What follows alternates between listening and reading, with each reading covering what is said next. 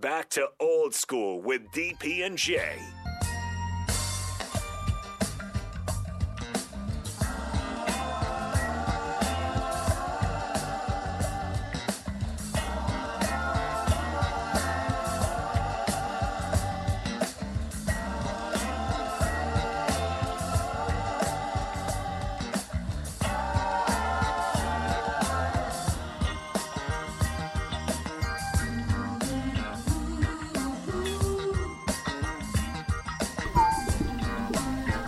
We are back. Last big segment, Old School. Kenny Will Height, Austin, and Jay Foreman holding it down on the ones and twos. Good conversation about the inner workings of football teams in general, man. It's real interesting. You know what people don't really get intel on, Kenny, and what makes it work. It's no different than a business. Nope. No different than a hospital. It's all either a well-oiled machine or one that needs an oil change. And it seems like Nebraska's needed oil changes quite frequently, man. Oil changes, tune-ups. Right. I wanted to ask you this, man. That has nothing to do with Nebraska. I wanted, we've always talked a little bit about coaching stuff, just offline. And I wanted to ask you, in your, I guess, tenure or your experience, what scheme or schemes would you run, offensively and defensively? Like, really what I'm asking you is, like, where do you envision college football going? Do you think it's gonna, because I think potentially it could get, especially with the changing of the rules, right? It could get to more of a 7-on-7 with just pads on and guys. It's like I hope not too. I hope not. But when you think of the way that they're trying to lessen the hits, don't stop the clock on a drop pass. I don't think that'll ever be passed. They shouldn't. But just guys on defense don't know where to hit. I think everything's set up for the offense to be, in an advantageous position, which scoring points is what keeps people watching TV in the seats. Where do you, in your, experience, or where do you envision, or what would you do schematically, offensively and defensively, to either be on par here in college football or, try to get ahead? Offensively, I'll keep running RPO type stuff, keep people off balance. Defensively, I've coached in 4-3, 4-2-5. Everything under the sun. My comfort zone was 4-3. Right. For more like an Iowa. An Iowa. Yeah. Match coverage, cover 2, quarters, cover 3, some man, right, zone blitz stuff. Yeah. I visited Jimmy Burrows, and when they was at New Mexico State, they had Jeff Jemrog. They did a lot of zone blitz stuff. Right. So I'm comfortable with that. But if teams continue to spread you out and go RPO, then you got to get more. You got to get more hybrids on the field. Right. So your linebackers will probably be smaller, but faster. You don't need those big guys. But in the Big Ten, the only teams that really spread you out is Purdue and Ohio State. But Ohio State can come at you too now. Yeah. Yeah, and that's with the spreading with the spread look. Ohio State, people don't understand. They run more of a Florida type of spread. Yes. Physical spread. Yes. Versus like when Oregon was running theirs is more of a finesse. There was finesse, speed. Yeah. Small guys trick you, outnumber you, get you off balance.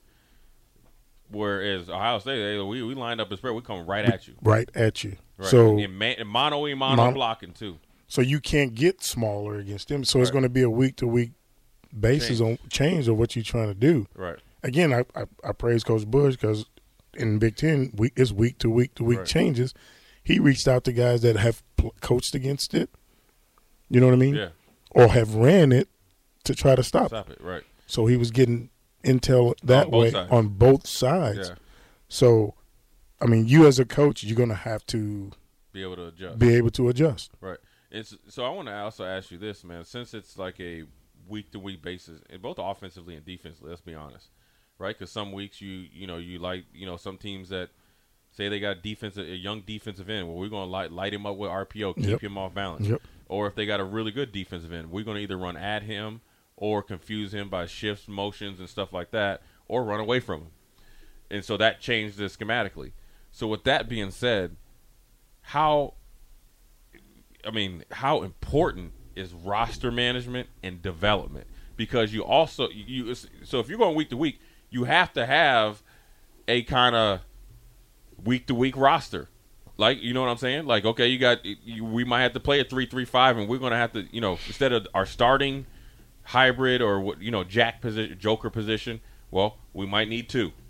And so, well, then that brings a second team guy onto the field. Now, if you have some good linebackers, they can do all that. But let's just play devil's advocate. How important is that moving forward, not only in the Big Ten, but the landscape of college football, but even more in the Big Ten West, because of the changing of, like we talked about, the changing of offensive coaches, coaching staffs, and schematics. So right now, with all the coaching changes in the Big Ten, other coaching staffs need to be studying where they came from. Right. You have to be try to get a leg up. A leg up by studying what they did, where they came from. Right. So you're doing that right now. Yeah. Right. But as far as week to week, I mean, I'll go back to Ernie Beeler and Lorenzo Brinkley. That was the year before. That was the year before I got here. Ernie Beeler was a hitter. Yep. Now he may call me and give me some words after that, but he wasn't a good cover guy. And he was number 23. 23. Right. And Lorenzo Brinkley was number 5. Right. So Lorenzo started off at corner, then moved to safety, and then his last year he played that rover position where you can cover. Yeah. So when we played cover teams, spread out teams, passing teams, he would start, and Ernie would get mad because he was starting. When we played running teams, Ernie would start, and Lorenzo. Would. So, but that was depth. Right. They created depth in that situation. Right. So that's roster management. That's roster management. It's development. And it's development. And it's communication. And it's communication. Which is probably more key than the first 2. Because you got to communicate. Hey, you don't want no brothers over there mad because they had, especially if you had a good game the week before. So Ernie would come off a 12-13 tackle game, and then we playing against a Colorado who would spread you out and throw the ball, and he wasn't starting. So he would let Coach Sam have a couple words. Mm. But then Coach Sam was a good communicator. Right. He communicated with his guys well. So, again, now in this day and age, you got to have roster management in depth. Because just look at us this year, right? Right. We didn't have much depth. The management of the roster was – it can come back and bite you. It can come back and bite you in the butt. Just look at it when we went against Iowa. Right. We started a 5'8" corner the last 3 weeks. Now, he played well the last 4 weeks. Now, he played well, and he was up for the challenge. But when you're going against Iowa, they're going to line up and do what? They're going to come at you. Come at you. So what they're going to do, they're going to formation you, and they're going to leave him on the backside of a tight end. Now, he's the last man. That's who we're going to that's who we're going to have make the tackle. Right. Do you want your 5'8" one? If it's Baron Miles, yeah. And Hartzog, it looked like he answered the call. He did not back down. Right. So then I'm cool with it. But that's what that's not going to happen all the time. It's not going to happen. Right. Can he hold up in that situation? Yeah. Probably not. Right. You know what I mean? Yeah. Week in and week out. Week in and week out. No, he can't. So you're going to have a bigger corner, or maybe a safety that you can slide in there. And then when they give you a certain personnel, you got rock and roll. He's got to go back and play safety. You got to come out. Yeah. Or you bring the safety up to play the corner position and move the corner back. And that's the adjustments the in-game adjustments you have to do. So if they gave you 12 personnel, for you guys that doesn't know, that's 1 back and 2 tight ends and 2 receivers, right? And if they go trips tight, so there's 2 receivers on one side with 1 tight end, they leaving the backside tight end. We would automatically have a check, and we'd go Sky. So Sky would put the safety down in the cornerback and the C7 alignment. When I say C7, that's C stands for corner, and he's 7 yards off the ball and he's reading the tight end. But the safety is setting the edge on the run. Right. That's how you get away with that. Yeah, you got it. I mean, that's good in depth right there. I mean, that's stuff that, it's funny you guys are doing right now. We were doing that back in '93. Hey, I mean, I ain't trying to talk. We were doing it. We were doing it back. It hasn't changed. Yeah. Football is. Go ahead, Austin. Football. Yeah. Football is football. You're not reinventing the wheel. People always get on here and talk about its change, and the ball ain't changed. It ain't changed. I was talking to a coach. I won't say his name. But I was like, look, man, I can't. Don't come talking to me how many plays we play. We got off the field on third down, mm-hmm. and we got dudes that was attacking the quarterback, and we was not missing tackles because it was a full on race to that ball because we wanted to make plays. But we were doing not some of it. We were doing all this stuff so much farther ahead. At least when I got here with Coach D, we were playing matchup zones. Mm-hmm. We were rocking it. I mean, you know how teams right now for you guys. So what teams will do if they want to know. Well, here I'll start off here. They have made playing quarterback so simple now, which then the defensive coordinators have gotten lazy to say, okay, well we'll make it easy for you to know whether we're in man or zone. So what teams you do, and you'll see it on the pros, and this is what hurt Philadelphia, because we talked about it, is when you go in motion. So if Kenny's covering Austin and Austin goes in motion, Kenny goes with him. And I'm screwed. 99 yeah, you would be. You locked down. But as a coordinator, I know he's in man. Yep. Well, here's what Coach Darlington used to do way back in the ages, way back in the old days, right? And I remember this because this is where we were in '97. Ralph Brown was a young corner. We had multiple guys playing, Brandon Harrison and Jerome Peterson and guys playing there, Erwin Sweeney, and then obviously Warfield and all them. So if they went from a regular formation, whether it was 11 personnel or 12, and they went from the receiver went in motion to slot. So instead of bumping the coverage over and then knowing that we're in zone, he would make the corner go over there and have to play slot corner in zone. In zone. Yeah, and play zone. So they're thinking we're in man, yep, and we're playing zone. So what that does is it makes you be a complete football player, but then it causes confusion to the offensive coordinator and the quarterback because we have a guy running and playing zone. That means when Kenny goes from a corner to a slot, now he has to learn how to essentially play linebacker. Yep. He's got to learn how to cover the slot, which is totally different. First and foremost, you got to learn how to read, run, or pass. Run or pass. That's right. You have to read, run, or pass. Which is harder. Very hard. Especially when you've been doing something on the way outside. Yes. Then he has to play coverage inside the box per se, yep, which I call the box inside the two receivers, right, or inside the numbers, which is totally different. So that means you got to be more physical. You got to communicate. Now you got to communicate with somebody that he doesn't communicate with on a down-to-down basis because he's usually talking to a safety. I'm here for help. Yep. Inside-outside coverage, and then you got to play. Then you got to play football. Now that's all we got to do on defense. But then on the offense, you got to be able to handle that. And then to throw Kenny a bone, which I used to hate, right? Because we used to never get any blitzes. Because this thing about first of all, Terrell Farley, if I hear you fanboying Georgia Bulldogs anymore, wait till the next time I see you. I'm going to tear your little butt up, straight up. I'm tired of hearing Terrell Farley talking about the Georgia Bulldogs like he didn't play in Nebraska. Like he didn't play in Nebraska. You saying Georgia Bulldogs, but you keep saying right, black shirt. He talking about we talking about like he got a mouse in his pocket. Right, he speaks French. Yeah. Anyways, what happened? So Terrell in his position, he get a lot of blitzes. Now he get home and make plays. Well, Coach Darlington, I love him, right? Is that so essentially when Ralph and them used to come in motion, they would be blitzing. Like they covered. Let them cover. So to throw them a ball, they be blitzing. Yep. So case in point, I think they were playing the audio of Coach Osborne when we were in the Fiesta Bowl. And Jamel got the safety. Well, actually, no, Jamel wasn't supposed to be blitzing, but he blitzed, right? But his position was supposed to blitz, but they kind of went 4 wide receivers. I think Florida lined up wrong.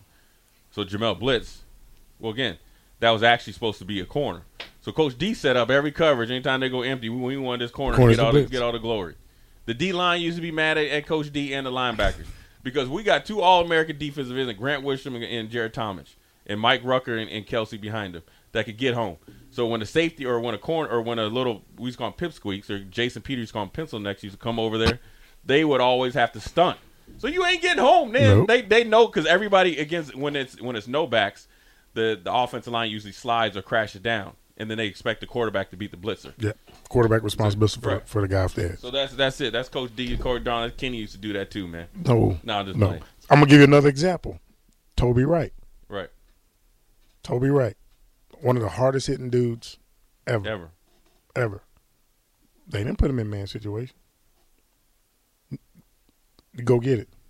Right. He was either a zone player or a blitzer. Right. But he knew his role. Right. And played it well. And you know what else happens after that? Everybody else plays it well too. Yes. What made our defense really good is that we knew our personnel just as good as the coaches, and we covered for each other. It was never, come on, Kenny. You know, we knew like if me and you playing in and out coverage and you get beat, I know our job is to cover that dude. Yep. At the end of the day, when that play is over, we ain't coming in there and saying, Coach Sam, well, Kenny got beat, because Coach Sam's like, okay, well, one of you ain't cover his back, then you ain't playing. You ain't playing. So that's the thing that we're accountability. Right, that's accountability. But that's how you develop a kinship and brotherhood to be successful. It's operating individually, but we always thought collectively. Yes, we always did. And I think if they take this mentality to do that, they could be really good.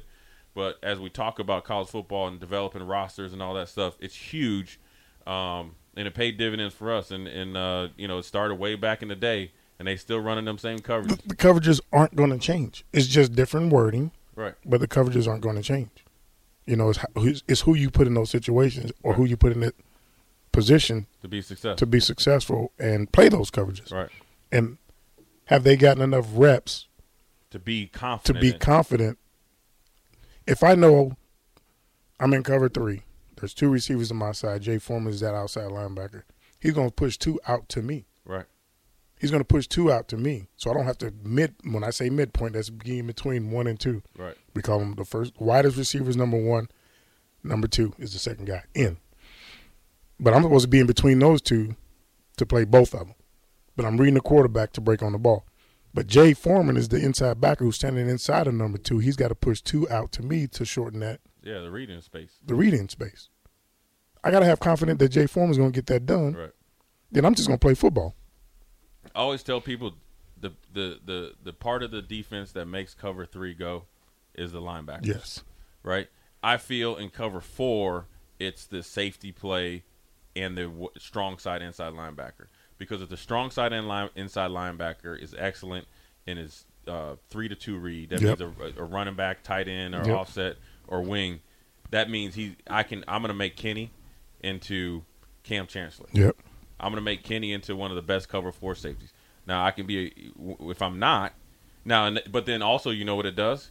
It allows me to become a Bobby Wagner when I'm coming playing from depth down to when they try to throw a check down. I'm actually going to make more plays, and so. Team defense is where it's at, man. That's a good segment how we dive into it, man. And we're going to a break here. We're going to come in quick. Kenny, we got the first game, I think, tonight out of the NBA All-Star break. I'm going to ask you about the new look Lakers, whether you're going to pick them or not, before we end this old school. Jay Foreman, Kenny Wilhite, old school. We'll be right back.